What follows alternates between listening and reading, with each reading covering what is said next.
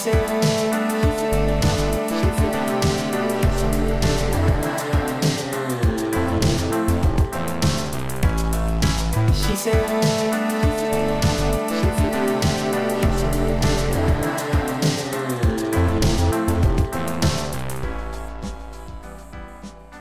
Mackenzie, So Katie, today we're going through a SWOT analysis of Twilight.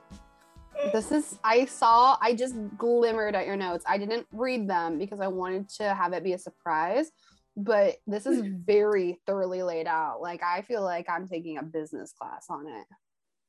Are you going to give like a little bit of a background first? Oh, absolutely. Okay, there will be a background and there will be a preface with like, we're only skimming the surface. I am not talking about nearly as much as I probably could, or as much as out there. To my knowledge, even it extends past. So Twilight, if you're not familiar, a brief overview, it was a series of 4 books, the Twilight Saga, turned into movies that rocked pop culture in the 2000s and 2010s. The plot from Google, straight up Twilight plot, because the summary on the backs of the books are not helpful, although I can give it to you probably word for word for at least the Twilight book. How many times did you read Twilight the book? I don't even know. Like a lot. I probably reread the entire series a few times, and then I reread and like skipped through to the parts that I really, really enjoyed, like often an embarrassing number of times. I did not know this about you, but same. Like, I've read the entire series, I don't know how many times. And even more embarrassing, I don't know that many junior high kids that had bathroom books, but I did have a book I read in the bathroom, and it was Twilight. And then I would get addicted, and I would take it into my room, and I would fucking just read the entire thing. And I'm like, I started getting resentful of myself for putting in the bathroom because I would do that so often, where I'm like, just kidding, I'm hooked again. I love it. That's amazing. So that's my really embarrassing anecdote about myself. Totally fine. Put on my totally dating fine profile. What you gotta know. Well, the plot of Twilight is that high school Bella Okay, I'm listening. Okay. High school student Bella Swan, in the movies played by Kristen Stewart, always a bit of a misfit, doesn't expect life to change much when she moves from sunny Arizona to rainy Washington State. Then she meets Edward Cullen, played by Robert Pattinson, a handsome but mysterious teen whose eyes seem to peer directly into her soul. Edward is a vampire whose family does not drink blood, and Bella, far from being frightened, enters into a dangerous romance with her immortal soulmate. So yes, I started reading the books in 6th grade. I'm guessing you're probably somewhere similar. My 6th grade teacher, I went to private Lutheran school. My 6th grade teacher recommended it to me, and I went home, and my mom had already bought it, and it's been on her bedside table. And I was like, hey, can I borrow this? And she's like, yeah, no problem. And she hadn't read any of it yet. And my parents don't care anyways, like, don't monitor any content. So they didn't care after they figured, like, they wouldn't have cared. Read it all, gotta like gossip with my 6th grade teacher about it. And then so yeah, and by reading in 6th grade, we were a little ahead of the curve because the movies didn't come out until like 7th, 8th grade. So 2008. Yeah. So just like a year or two after that. Yeah. I don't know if, like, I'm assuming most people who be listening to this grew up like in the same era as us, or at least know of it.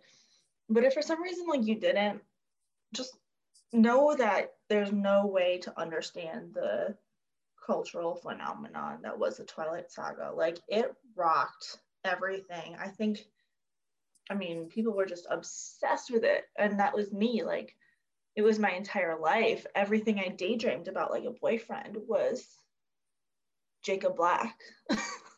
Oh, you're showing some true colors. So you were team Jacob. Mm-hmm. I'm team Michael. Oh yeah. Yeah, so we're opposed parties over here. Interesting. I always say that I was probably team Edward for the books, but team Jacob for the movies. Wow.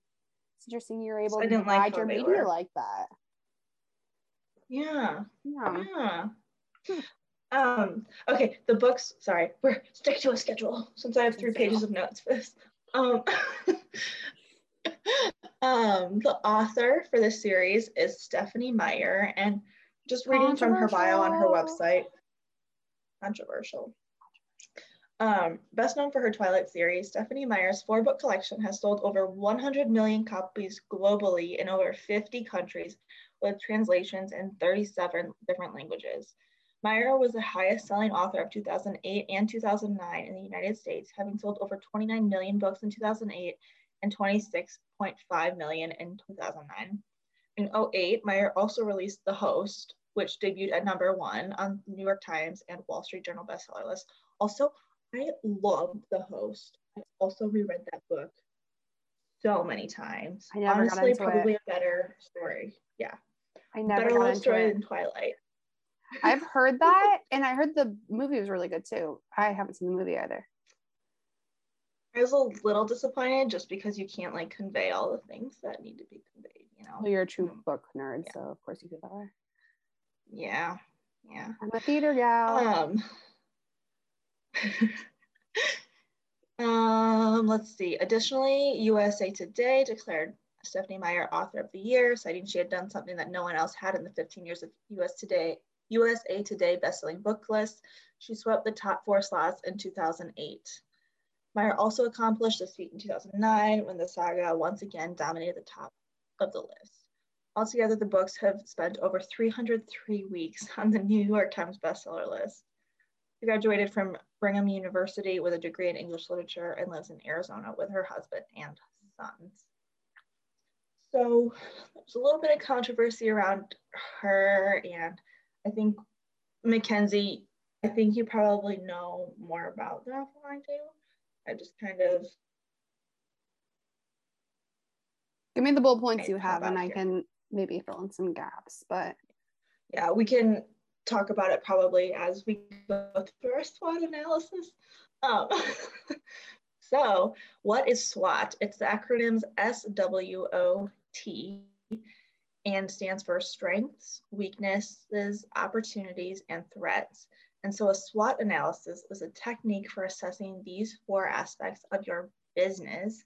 And we're doing this for just, like a movie, book franchise, which is fine. But if you want to learn more about SWOT analyses and what they can do for your company, your organization, we have a link in the show notes below. So just would totally to clarify, recommend you check it out because they're so cool. You mentioned this is like a business assessment, but we're not assessing the business franchise of Twilight, which obviously was majorly successful. We're criticizing the media of it, correct? Yes. Okay, yes. Just double checking. And so the book was written by a woman, Stephenie Meyer, and the movie, do you know the director off the top of your head, Mackenzie? I know who she is, but no, I can't remember what her name is off the top of my head. I can totally picture. Her name is Catherine Hardwicke. Catherine Hardwicke. That's right. Yes. So 2 totally, women-made media here that we're talking about. So I thought we'd just dive right into some strengths. And again, like I prefaced before, I'm going to go through 1, maybe 2 for each SWOT acronym here. There's plenty more, but I would encourage you to do some more research. And we can regroup and chat through it, Mackenzie, too. Cool. So strengths, what did you do well? What unique resources can you draw on? And what do others see as your strengths? Twilight first hit shelves in 2005, and like I said, was a huge pop culture shock. For context, J.K. Rowling's Harry Potter series was the most successful series to do this prior. And the seventh and final book, Harry Potter and the Deathly Hallows, came out in 2007. So Twilight came out like right toward the end of the Harry Potter era. And it was from this that we found ourselves engrossed in Twilight and frankly the vampire scene in general. It certainly wasn't the first vampire book, but it did it really well in the sense that it hooked, you know, women of all ages. I think a lot of stereotypically heterosexual men thought it was stupid, but toxic masculinity. Yeah, but it totally got at everything women were taught. Yeah. I think it's super interesting that because you know I'd read series before, but nothing that was as like widely known. Like I would never probably be like, other than like Ramona and Beezus prior to that, expect somebody to know the series I was reading. I would probably have to explain it. And Twilight and Harry Potter were the two that like you did not need to talk about what they were. People knew. Yeah, but I think also it's interesting that you had kind of that gender correlation that you explicitly like said and felt, because Harry Potter, there might be people who like over Harry Potter or just didn't get Harry Potter, but it was not nearly as charged as Twilight was. And that's, I guess another component of it is while romance plays a factor in Harry Potter, it's not as central. Like there's other more multifaceted parts of those relationships, and also it's not like a central theme where in Twilight it is a couple and their ups and downs as a couple is widely so that's part of it, but that's not everything, you know, like there 100%. was a gendered aspect of it that because women loved it, and because especially tween girls, like that tween girl buying magic power is being underestimated in the economy of it all, economics of it all, that, and people love to put down One Direction, like think of all the Uggs, like the things that we like to charge as being like you're that type of person, and that being that type of person is not great. And it's like young women have tremendous buying power and make industries, so 100%. You can shame them for it, but well, and I wonder if it was so successful because like in the very first Harry Potter books, you know, the series kind of grew up with some people. The first ones were children's books, truly, like a second grader can read them and it's appropriate 100%. And so then like growing up through that, and then at the end you get a lot more blood and gore and deeper themes. And then if you end up liking Twilight too, I think it could be like a natural progression, maybe like in terms of like, you know, your interests socially and like sexually and all of that. So I did not read the Harry Potter books, but I loved the movies. So that's where I was at that point. And Twilight totally filled my like gap there. Moving on to some weaknesses. So these can be quick question. Can you hear anything above me? Yeah. Can you hear anything? No. Like, could you throughout that process? No. Okay. Then it doesn't matter.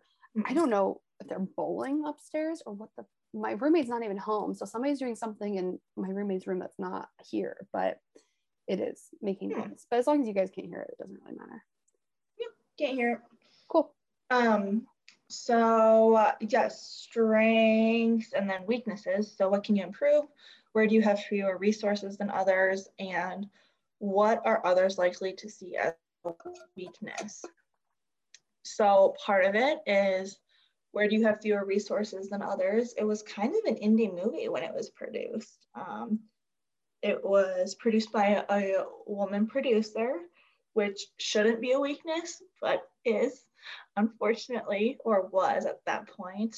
And that's proven by the fact that once the franchise was successful, they brought in male directors. And yes, that's the person who made the first movie what it was and got it to that success point was then removed so that a person of a higher caliber could then champion the series, because that's what it needed.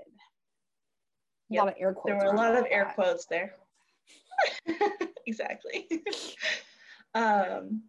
So aside from that, and the actual storyline, it, you know, kind of glorifies possessive and abusive relationships, sets unrealistic expectations for relationships. We can't all be in love with a werewolf or vampire. But Katie, you got that. There's a limited number of them. You got that. He's hairy, but he's not a vampire. Werewolf. I mean, a werewolf. Dang it. Yeah. One thing I wanted to dive in a little deeper to is racism. I found this article from The Atlantic called "At its core, the Twilight Saga is about blank." And then it goes through all these different topics. And one of them was prejudice, racism. So I'm just going to read directly from this article because I think that says it best. Other analyses suggest that the Twilight Saga is a story about racial prejudice, about the good white people versus the bad dark-skinned people. In a Psychology Today article, Melissa Berkeley points out that Edward and his extraordinary family are described as possessing impossible beauty, characterized by pale white skin. Their skin sparkles in the sunlight, their bodies are solid, perfectly carved and smooth, like marble statues, which are white. Just as the Cullens exude purity and kindness, they're also strongly associated with this whiteness. Berkeley points out when Bella is hurt, she even mistakes Edward for an angel, the ultimate symbol of virtue. Stephenie Meyer's use of imagery capitalizes on the reader's already entrenched association that white is good. It's simple math. If white equals good and vampires equal white, then it must be vampires equal good. So it would only follow that the Cullen clan's mortal enemies, the Quileute, nope. I knew how to pronounce it 2 seconds ago. It's gonna be a Quileute, because I pronounced it wrong, I think, in the actual movie, which is another thing I'm gonna talk about in a second. The Quileute werewolf pack would be characterized by similarly alarming color coding. So basically, Stephenie Meyer characterized the vampires as white folks and all that is good about being white. And she characterized the Quileute nation as werewolves and all that could be associated with being bad and dark. I 100% get that, and I don't want to contest any of that. But if like following like the storyline through, they were also like the werewolf tribe were also the people who knew correctly and were right, and that's true 100%, and acted the most honorably, arguably. I don't know, the Cullen clan continues to be considered honorable in a lot of ways, but they still weren't the heroes of their story, you know? It's true, they were not the heroes of the story as they should have been, frankly, for their actions. Also, I do think there's a trope in there about how like the vampire's ultimate enemy were other vampires, and how like Edward always saw himself as the biggest monster. So there's like that internal conflict of his, and then it also gets represented throughout the storyline as like the ultimate technical villain in the story were other vampires or themselves. But also, yeah, that symbolism is shady, and there were other really big, not even slights, like really big terrible things that happened with like the way in which she like appropriated culture and also like she did a lot of things that are 100% racist. But I just, to give it nuance, to give depth, to give more, I thought I would, I don't know, those are the things that come to my mind. So that leads me to my next bullet point: appropriation of indigenous cultures without casting or attributing roles from that community. So yeah, the Quileute tribe is a real community of people that you can find out more about at quileutenation.org. That is in the show notes. I pulled a quote from their website just to kind of about that So the Quileute tribe in La Push, Washington, on the shores of the Pacific Ocean. They have lived there and hunted this area for thousands of years. Although the village of La Push is only about 1 square mile, the tribe's original territory stretched along the shores of the Pacific, from the glaciers of Mount Olympus to the rivers of the rainforest. Because of that remote location of La Push, the Quileute have built a tourism industry that serves those seeking a relaxing getaway or rejuvenating adventure. The tribe's oceanside resort along First Beach offers an ocean view accommodation ranging from rustic to luxurious. You can do whale watching in the spring, surfing, fishing, and hiking in the summer, and storm watching in the fall and winter. Did you happen to get any info about people actually doing like Twilight tourism, like cinema tourism?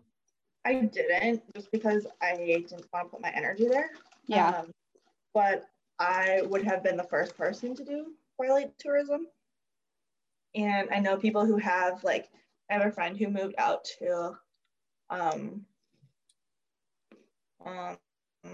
Seattle, and she took a weekend trip. But every single photo she posted from, I think she went to Forks, Washington. Yeah. And every single one she posted was about, like, the shitty things that Stephenie Meyer did in her book to appropriate cultures and things. So she was like, my teenage heart is singing, but realistically this sucks. Fair. So yeah, I would encourage you to do some research into this nation. I need to do some more, but in the movies and the books, they talk about La Push. It's a place that's actually filmed, and you know, these are, like Mackenzie said, all real places that you can go. They're definitely small towns. Like, there's not a lot to do there unless you're a Twilight nerd like us. I have a little tickle in my throat, so I'm slowly eating a graham cracker here. So strengths, weaknesses, some opportunities. What's open to you? What trends can you take advantage of? And how can you turn your strengths into opportunities? So obviously from a business perspective, this looks very different than a media perspective, but I tried to get into that a little bit. And it's kind of hard because Twilight came out, 15 years ago. So just trying to get, like, what were some opportunities that could have come about. Kind of switch your realistic perspective of experiencing it to then be like a business perspective. Right. So and I think I already said this too, it elevated the indie movie scene a little bit for folks like me. For sure, me too. I never watched an indie movie. I mean, I was like probably too young to appreciate indie movies, or too young to be allowed to watch some indie movies. Shout out to the indie music, like the person who put the soundtrack together. Some of that is Robert Pattinson's music. Is it? Like, what do you mean by that? Like, was he in a band or? No, he did. Let me look it up. Robert music in Twilight. When she is at the end in the ballet studio and everything's breaking and there's like a really dramatic song that comes on, I think that's him singing. Really? Yeah. Yeah. So there's that. But it is a banging soundtrack. Like, wait, will you please play that song? Because I genuinely listened / I think it wasn't that long ago that I actually tossed it on as for old time's sake. Yes, I will.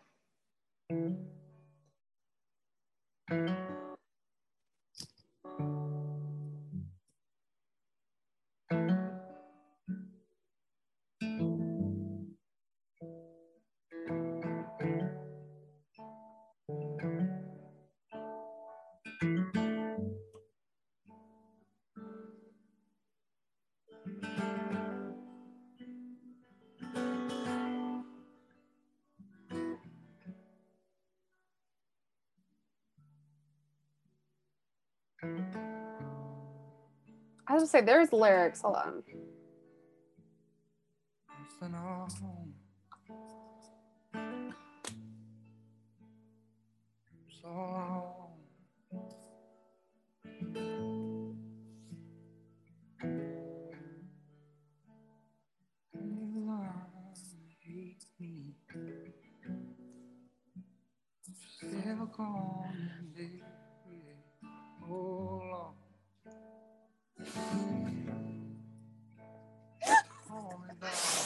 Are you crying? Katie, I've been playing it so cool this entire episode. Like, I'm a previous Twilight fan. I'm so old and over it. I get that this is troubling and terrible. The song just brought me back. I'm 12 and I'm in love. I'm in love with the concept of love. As she wipes away tears. I would listen to music like my boombox. I'd put CDs on repeat and it would just play over and over and over through the night. And at first it was the first Taylor Swift album. And then I think the one that replaced that was the Twilight soundtrack. I have listened to the soundtrack so many times and I had no idea that was him because it was free-ish, internet-ish. Yeah. I mean, it wasn't like pre-internet, but it was just pre like looking everything up. I only had the soundtrack cover and I didn't really care who the artists were because it was the Twilight series. Yeah. Okay, hold on. Twilight soundtrack. Here's his other song. Let Me Sign. Yeah, but that's totally the scene I was talking about.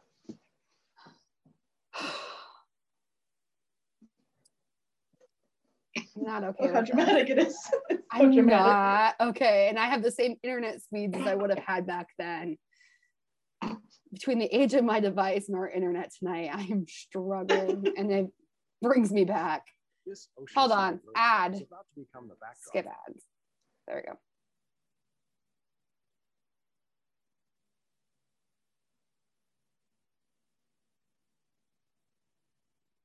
We're gonna get the lyrics.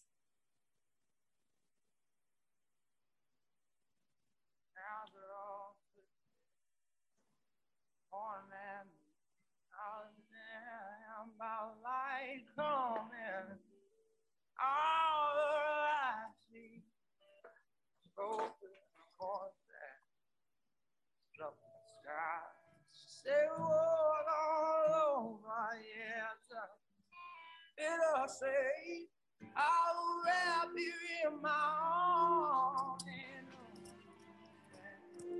Let me sign.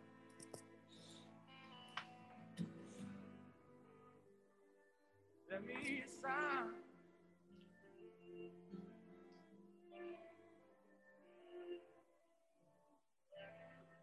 Suddenly, Rob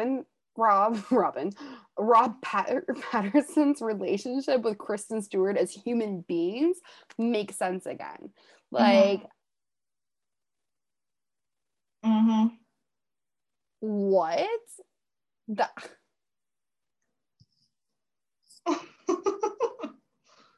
raspiness, the nuance. I would have been so much more in love with him had I known that that was the case, and I'm really glad I didn't know at that time. I don't know. I didn't need to know now. Katie, why did you do this to me? Sorry, you're gonna be listening to the soundtrack forever and ever now. I'm literally gonna. That's what I'm listening to now. Finally, you got me out of my Taylor Swift. And there we go. The cycle continues. I'm regressing. I'm just gonna regress. I'm gonna go all the way back to Aaron Carter. It's a straight shot now. I don't know. We're burgering that for you. Slope. I just like to mention that this Twilight video, which Katie and I are watching now, like composite, like graphics put together over top of the soundtrack, but it was posted in 2010, which is still sooner than I thought it was going to be. And I don't have the last one up still, but I'm gonna peg that a cool 2009. So, and the fact that I YouTubed to listen to those takes me back because I don't do that anymore. 100%. I got the spots. Got the spots. I got the spots. Yeah, so that's something. I feel like the actors would have been, I mean, they signed on for an indie movie basically, and then they had to do like a lot more work than was like originally intended for it. I feel like they would have been much happier had it been like true to what they had signed on for. Yeah. Well, I really appreciate that segue, and I think we're gonna keep it in the podcast. So sorry, I just really needed to know. No, 100%, and we should link. I'm gonna make a note to like link their songs. Take them to the YouTube video. That's what everybody deserves. If you're not watching the curated images over soundtrack YouTube video, you're not doing it right. Okay. Authentic has to be 2010 or earlier, otherwise it doesn't count. Let it go. Let it go. It feels so right that I'm doing my nails during this too. Oh, like this is prime 12-year-old Mackenzie bullshit. I love it. I don't paint my nails anymore because I chip them too quickly, and they will. They'll be gone in 2 days. I will be embarrassed at work. Some other opportunities to turn the Twilight Saga into a franchise. That was a huge one. You know, there have been countless companion texts, spin-offs, merchandise, and more. I mean, hell, even 50 Shades of Grey started off as Twilight fanfic. Mm-hmm. So that's kind of cool. Another problematic white woman author, but right. As another opportunity, I think at the time the first movie was made, producer could have made it more feminist. Maybe I'll just say feminist and not more feminist because it's not super feminist. You know, one of Stephenie Meyer's comments was that it is a feminist book movie, as we see a woman choosing the life she wants. And so, like, yes, maybe in that sense, like, no shame if you like do follow a guy, if you do follow their family. That's totally a person's choice, but I saw a lot of opportunities for the movie's producers to modify the storyline a little bit. You know, first, like, women hold no leadership roles. Carlisle Cullen is the head of his coven. Most heads of the covens of vampires are male. The werewolves are, you know, mostly men. They didn't know that a woman could be a werewolf until the third book. Spoiler. Things like that. I would definitely not pass the Bechdel test. Second, then we learn about how the Cullens become vampires, and this is actually like weirdly highly gendered too. Edward died of Spanish influenza. Jasper was in the Civil War. I said Revolutionary War. It's the Civil War. And Emmett died, I believe, in a bear attack in the woods, if I have that correctly. Conversely, Esme died by suicide, I think after her child died. It was a situation like that. And then Rosalie was found by Carlisle in the streets after being raped by her fiance's friends. There's later this awesome scene where she goes in her wedding dress and kills them all off one by one when she becomes a vampire. And Alice was deemed insane and thrown in an asylum. And she doesn't know who turned her into a vampire, but yeah, she was seen as crazy. So highly masculine and feminine, you know, stereotypical divides here about motherhood and family and marriage versus fighting and disease and bear attacks. That was actually a really good note. Honestly, I was kind of in my mind going like, yeah, like there's some tropes, but like I was trying to justify it. I was like, but like in terms of like the woman who becomes a werewolf is like, again, like theoretically on paper, like this like ex-girlfriend who can't get over it and blah blah blah, but then like they give Leah depth, and I was like, so if you play with a trope and then you expand upon it, is it at least like making it like kind of transforming it, if you will? But you're right, that was everybody's origin stories being that like that strong a divide and that repetition in that. Thank you for bringing that to light, because I didn't think that through. And I was like, again, like Rosalie's revenge scene, like fantastic. Yeah, right. Yeah, I think I mean, movies take liberties with this all the time. They totally could have, and I don't know how heavy of a hand Stephenie Meyer had in the writing, but I feel like they could have reimagined what these storylines look like, and that holds so much power, like what if it wasn't, historically relevant? Like what if we imagined a past where Rosalie was the breadwinner and her fiance like killed her out of jealousy because she was sleeping with another man or something, like, it's still not like feminist, but like a little bit more empowering than a helpless victim, which they played her up to be. And then of course, as a vampire, she's seen as a bitch, like the bitchiest of the Cullens, and without even again, the bitch, trope, then she becomes the biggest advocate and ally and like flips the script. So yeah, but you're right, there's too much roots there. So a lot of opportunities that could have arisen. I think one opportunity that did come with the different directors is my favorite Twilight theory, and that it started like each movie was a little bit higher quality. And my theory was that the in terms of like camera angles and CG effects and CGI and like effects and things like that, I think like was more money put into it, obviously. Mackenzie's shaking her head, but here's my theory, is that like as Bella, through the story, she gets closer and closer to the vampires, and then, spoiler, eventually becomes a vampire herself. The production gets more like quote smooth. It gets like so far away from that original indie vibe and like perfect, like we are supposed to see the vampires as.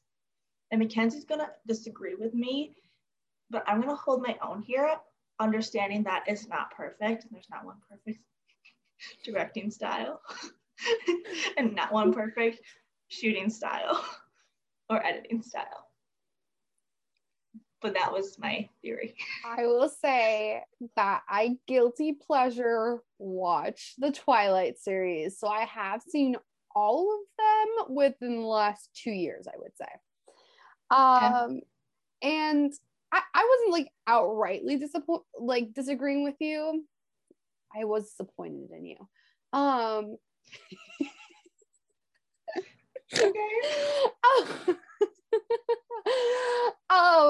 No, I'm just kidding. But it's interesting because I hadn't heard that quote unquote fan theory, and like also like the technology got better. I feel like it was just like kind of kismet in some ways, where like the technology was adapting and like that was becoming standards with other practices, and they more closely aligned themselves with like action movies where that was becoming 100%. The standard. So, but I think you identified some really interesting thing there. And for me personally, like New Moon was my least favorite movie. So like it was either going to meet Twilight or like slightly diminish, but to me there was only way to go was up, really, because like, and then I'm trying to think, Eclipse would have been my favorite. They did end up doing things with Breaking Dawn that I really appreciated cinematically, and so I actually liked those a lot better than I thought I would. I was also like not as emotionally tethered to it at that point, so I kind of enjoyed them being playful and doing some of that more elaborate video work where when like the original Twilight came out, like it was so right that it was so indie, like because I felt like that was like very authentic storytelling, like the heart of the matter, the story was the focus, that sort of thing. So I will say, like, this is my only counterpoint, and it's not even really a counterpoint, is that I really can only watch the first Twilight movie, and like at least like I can just respect for the time frame and for the budget and for all the considerations, like that's a movie, like that is like a heartfelt intentional experience, and the rest of them is just kind of like bullshitting, but like it's fine. Like there's a time and place for that. Like I've watched all of them in the last 2 years, so I don't reject them actively, but I don't seek them out either. They're good movies to watch when you're cleaning.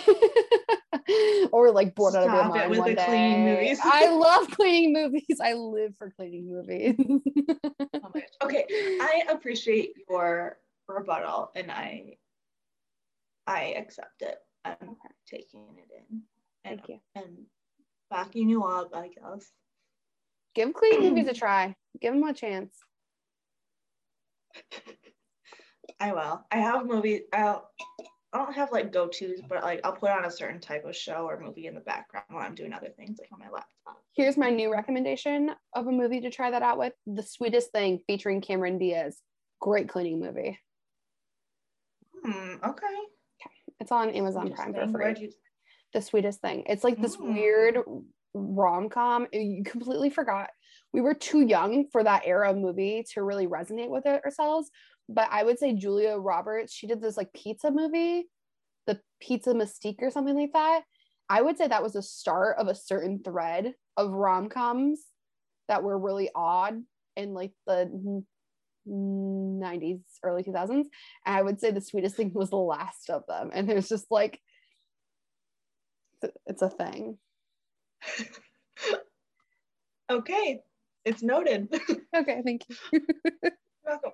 So threats, the Twilight franchise. So threats are, what could harm you? What is your competition doing? And what threats and weaknesses expose?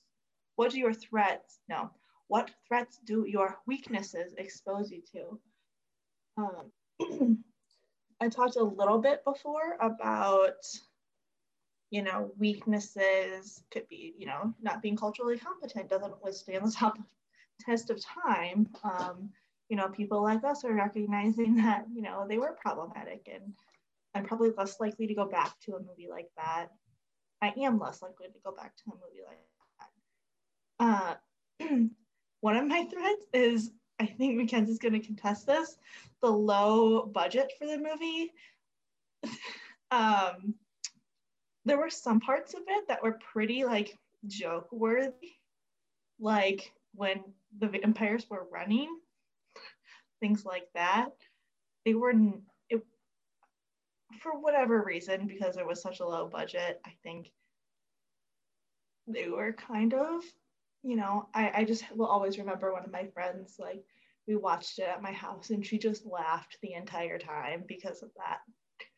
They came up with creative solutions on a technicality. They came up with some creative solutions, but I don't disagree. Also, I think any complaints about acting and whatnot, I'm guessing there was some support staff that was not there that could have been utilized to help increase some of those performance dealios. So 100%. And that means that I also still will go back and watch the movie because I loved it.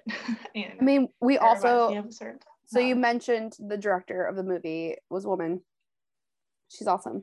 She created her previous movie to Twilight is called 13 and actually has Vanessa Hudgens, like a young Vanessa Hudgens in it. And she created that movie on an incredibly low budget to the point where they filmed the movie in her house. And like, I think it took a lot of time. I'm trying to remember if they had to film it like in 2 or 3 different segments because they didn't have the budget to finish it all the way through. I can't remember all the nuances of it's called 13. You can find it at your local Family Video in the middle section with on the weird. Stop it. Or I could in Waverly, Iowa, at least. This is how my friends and I spent some of our evenings, was just watching the B-rated movies, like B-level movies in the middle of Family Video. But it's worth it. Honestly, it's an interesting cultural commentary on the early 2000s and wild teen atmosphere, something that we missed. We were too young. We were like 4 when this was happening, but completely worth it. Oh my God. You've seen it? No, but it was Nikki Reed, who plays Rosalie in Twilight, helped write it with Hardwick. I didn't know that. Yeah. I didn't know that. I think she also stars in it. She's on the cover. Yeah, she's in it. It was, I watched it pre-Twilight. I don't know. Oh my gosh. Crazy. Yeah.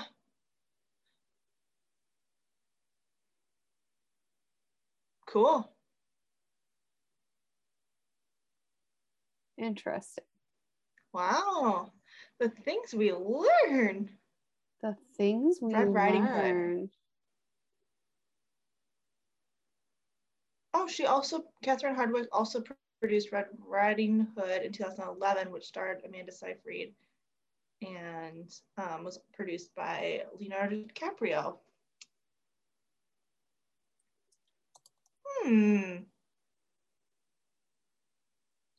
Very cool. Okay, well, learning more and more things every day. I love that. Another threat to the Twilight franchise was competing franchises. Prior to Twilight, the Vampire Diaries were already a book, but the first Twilight movie was released in 2008, and the first Vampire Diaries season was released in 2009.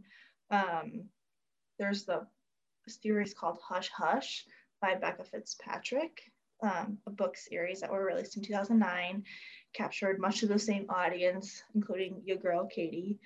And same with the House of Night series by PC Cast and Christening Cast that came out in 2007 and have so many of the same tropes as the 2005 Twilight book. It is actually kind of wild. And I read it recently. It was supposed to be a comfort read, but it just made me uncomfortable. So it was so 2007. Yeah, I think, overall Twilight has a lot of strengths, weaknesses, opportunities, and threats. I don't believe it will withstand the test of time, but I think we need to recognize the culture shock it had in the US at least, and it will live in some of our hearts forever. It was definitely a period of time in my life, and I know it was a period of time in your life too, Mackenzie. You gotta see the active. Yeah. And I mean, I would just, if you're watching, I would encourage, and recommend donating to the Quileute Nation, educating yourself on healthy relationships between partners, and doing research into some of the other weaknesses that could be harmful to women and minority communities. There's a really interesting article on Vox called Reckoning of Twilight 10 Years Later. That deals with a lot of these topics that we didn't have time for, and I'll link that below too. And Mackenzie, if you find any other links, let me know. I have a feeling you'll be, researching a little bit of Robert Pattinson's music. We can share some of that. I don't think it'll make the She Said playlist, but maybe a couple of them will. At least the Twilight ones. Twilight ones will now be on there. You'll be now available to you. Yeah. Now available for streaming. Available to own on Blu-ray, DVD. Take me back. Wow, Katie. Incredible. Yeah, that's my SWOT analysis of Twilight. Incredibly well done. Would have thought it was your master's thesis. You, in my mind, now have a PhD in Twilight. So thank you for that. And you're welcome. Yeah, I definitely think this is a franchise that deserved recognition. At the very least, here we are 13 years later, still talking about it and still talking about the concepts it brought up. And I think that at the very least has value. So, but again, I don't want to elevate some of the more harmful aspects of it. So I'm really glad you created this format where we could acknowledge those, and then also some of the other aspects of it as well that's beyond storyline or beyond gut reactions or the PR that was handled around it, because there's a lot there. And I appreciate your disclaimer, because that really was 10%. We could have gone so much further and on so many aspects of it. But folks, put them in the comments or shoot us a DM. Like, I want to hear it. I want you to tumble with this with us. And tell us if you were Team Edward or Team Jacob. I had a friend who said she was Team Bella. I don't think she's like, I think she's straight, but she was always scream, Bella, take your shirt off at the screen. Yeah.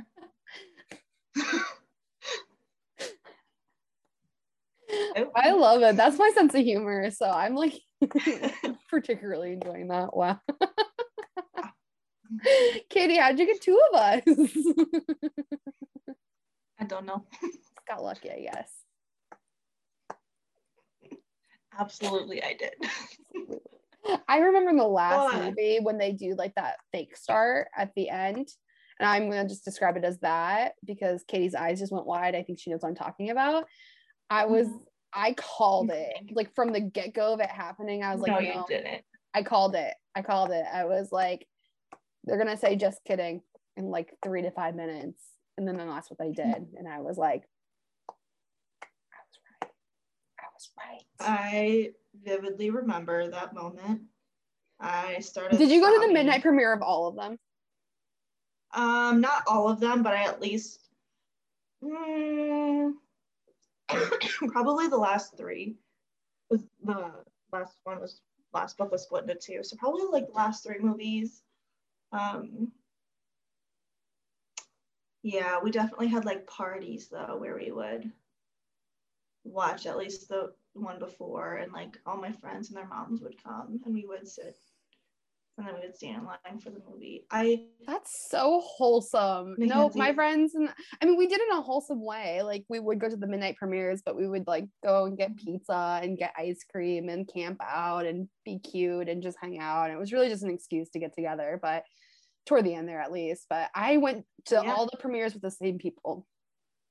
And then a couple of extra folks and I would do like Hunger Games and like the other ones too.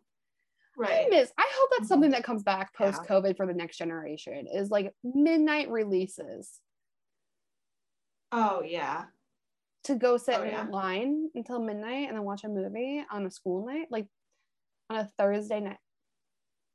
I'd be really sad if they didn't get that. It's huge. Yeah. I know. Such an easy way to like do something fun. Excitement. I'll take it in any form. Any form. Yeah. All right. If I can find some photos, I'll resurrect them from the vault. So me and my mom wearing Team Edward and Team Jacob shirts. But please do. I need to see this. I'm texting Karen. Karen, I hear you're Team Edward. Same. You hate Katie too? Cool. Me too. Is Katie wrong? I think so too. Yes. Oh, Katie's like partly right, I should say. Book Katie's right, movie Katie's wrong. Actually, I don't know. I might be with you. I might be mending my ways. You said what you said. I said what I said. All right, that can be enough of Twilight for today, I guess. There's never enough. Thank you. If we learned anything, it's all encompassing. You're all in or you're all out. No in between. True. It's so true. All right. Sweet as wine? Sweet as wine. Yeah. Sweet as wine.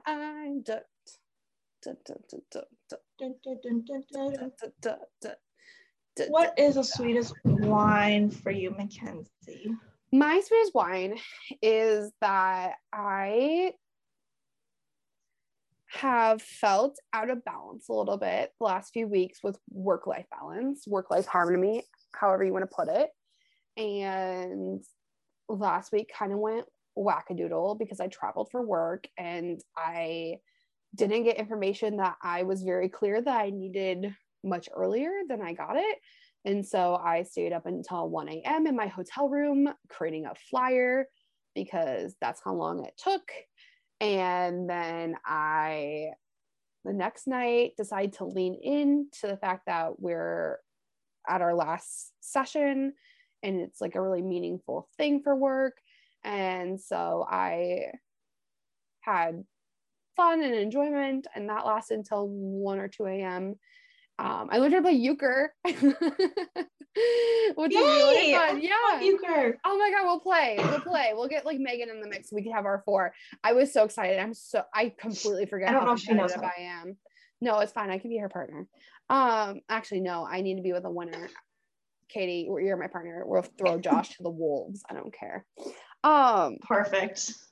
So that was really fun, but like being gone from my house and my routine and things like it and having that imbalance of sleep, I was exhausted by the end. So came back, and then my weekend went in a blink of an eye, and I woke up and I thought, maybe today's the day I just take off. Like if I don't, I think I'm gonna be sick later on. Like I'm tired. I need more me time.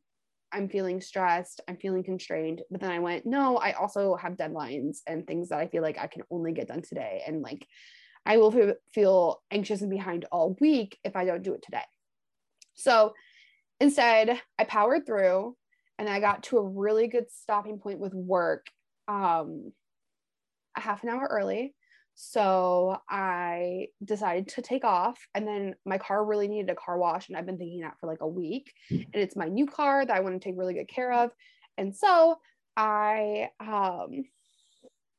went and I bought myself a car wash subscription so I can go for unlimited car washes, and it pays itself off if I go every week. So, and I like go to the horse barn, and it's on gravel. So I feel like I'll end up going probably more like twice a week because it'll get a little dusty doing that. And I'm officially bougie. But I,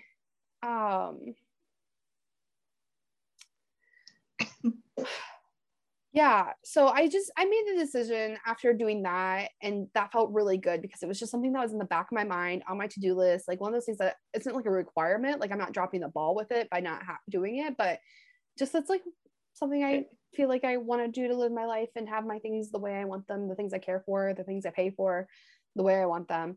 And so I officially decided that I'm taking Friday off of work. So I'm very excited about that.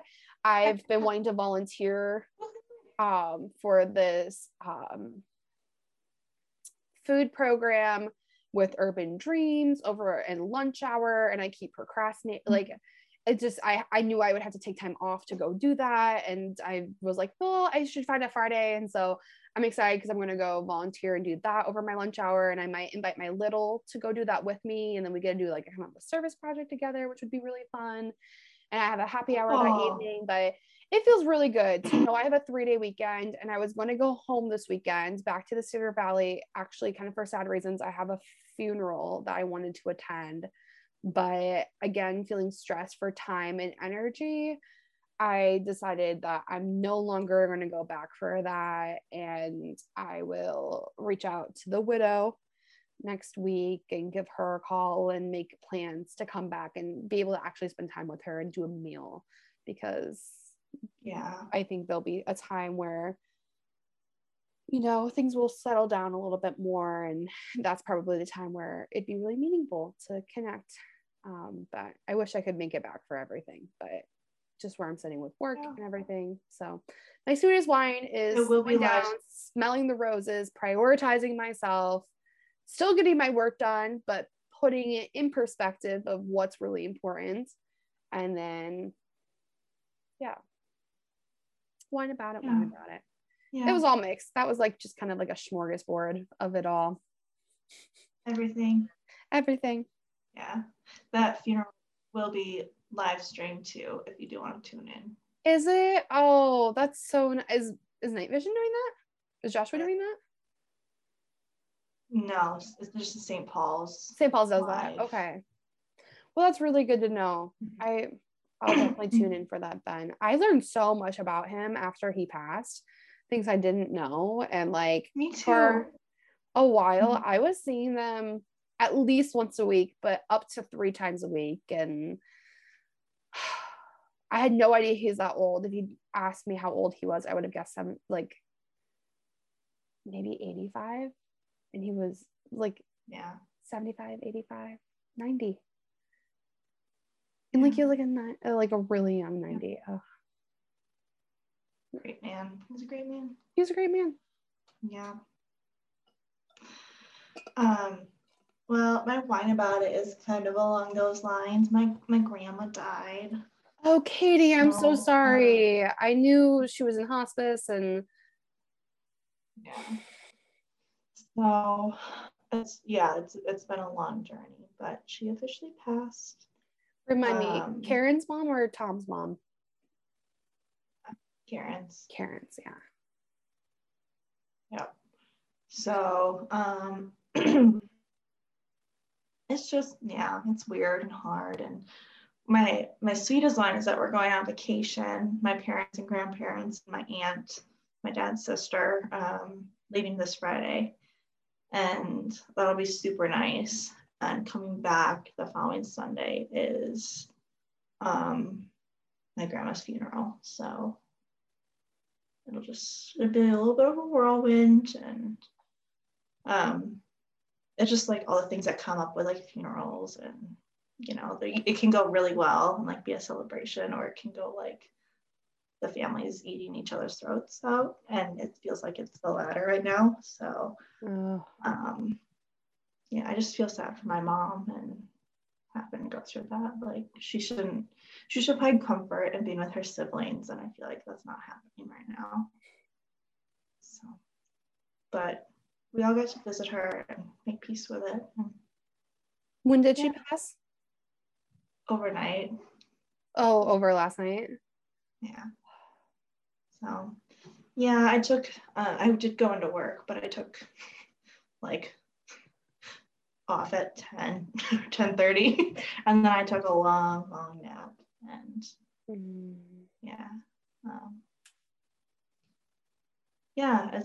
it's just strange and weird, and she's my first grandparent to pass away, so yeah.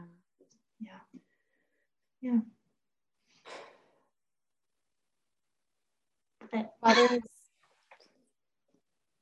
Day, what a homage. Right. Oh, so it's sad. But there's so much else happening in my life. I think I'm feeling it in waves. Yeah. And, there's been, a few months to mourn. And I mean, when it first happened, we didn't think she was going to last the week. So it's been since mid-February. Yeah. When's your vacation with your family again? We're leaving on Friday. So oh, wow. A week-ish. We're driving down to Alabama, Gulf Shores. Yeah, hopefully that'll do everybody some good to be able to come together like that. And 100%. I know how much Karen's heart fills just being with you and being able to have that connection too. So yeah, I know it'll do her world of good. Well, and it'll be my grandpa's anniversary, his birthday, when we're down there, and my dad is graduating from his master's. Ah! Yeah. Go Tom! Yes, so he'll be graduating on the beach on Saturday or Sunday, over Zoom. Congrats, grad. Yeah. That's incredible. Mm-hmm. Is he gonna get baptized? No, he's already in the water. I can dunk him, but dunk him. Right? Yeah. So big happies, big sads. I'm really glad you went second, because I think I would feel, I don't know, more guilty about mine. I don't know if I could. I would have just been like, well, do a moment of silence for mine in memoriam.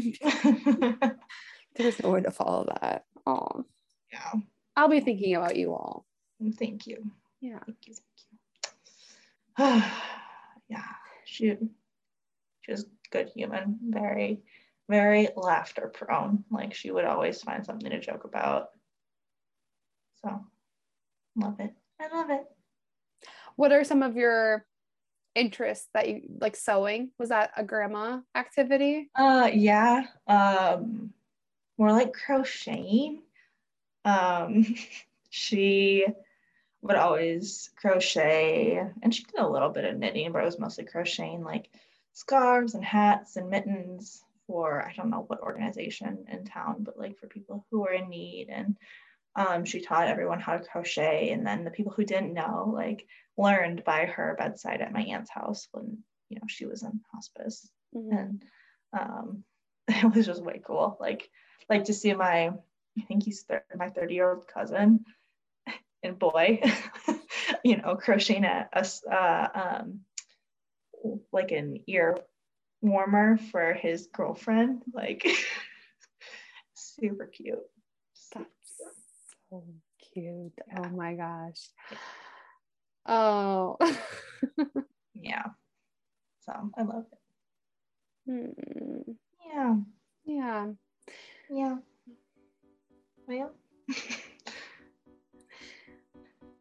to segue out of this, this was our last full episode of the season. So next week we're coming back with kind of a recap and like talking maybe about some highs, some things we really enjoyed, and maybe when we'll be back. Yeah. Season end recap. We're doing performance reviews on each other. Oh, and shit. So to follow up the very intensive interviews we did previously, we are now going to do 360 feedback. We're going to talk about glass ceilings and how we can in fact shatter them. And we're working on it. I love it. I love it. Well, Mackenzie, it's been an absolute pleasure. Yeah. Thank you for Twilight. This is something I didn't know I needed. You're so welcome. Go listen to Robert Pattinson. I am. You know I am. There's like no way I'm not. Bye. Bye.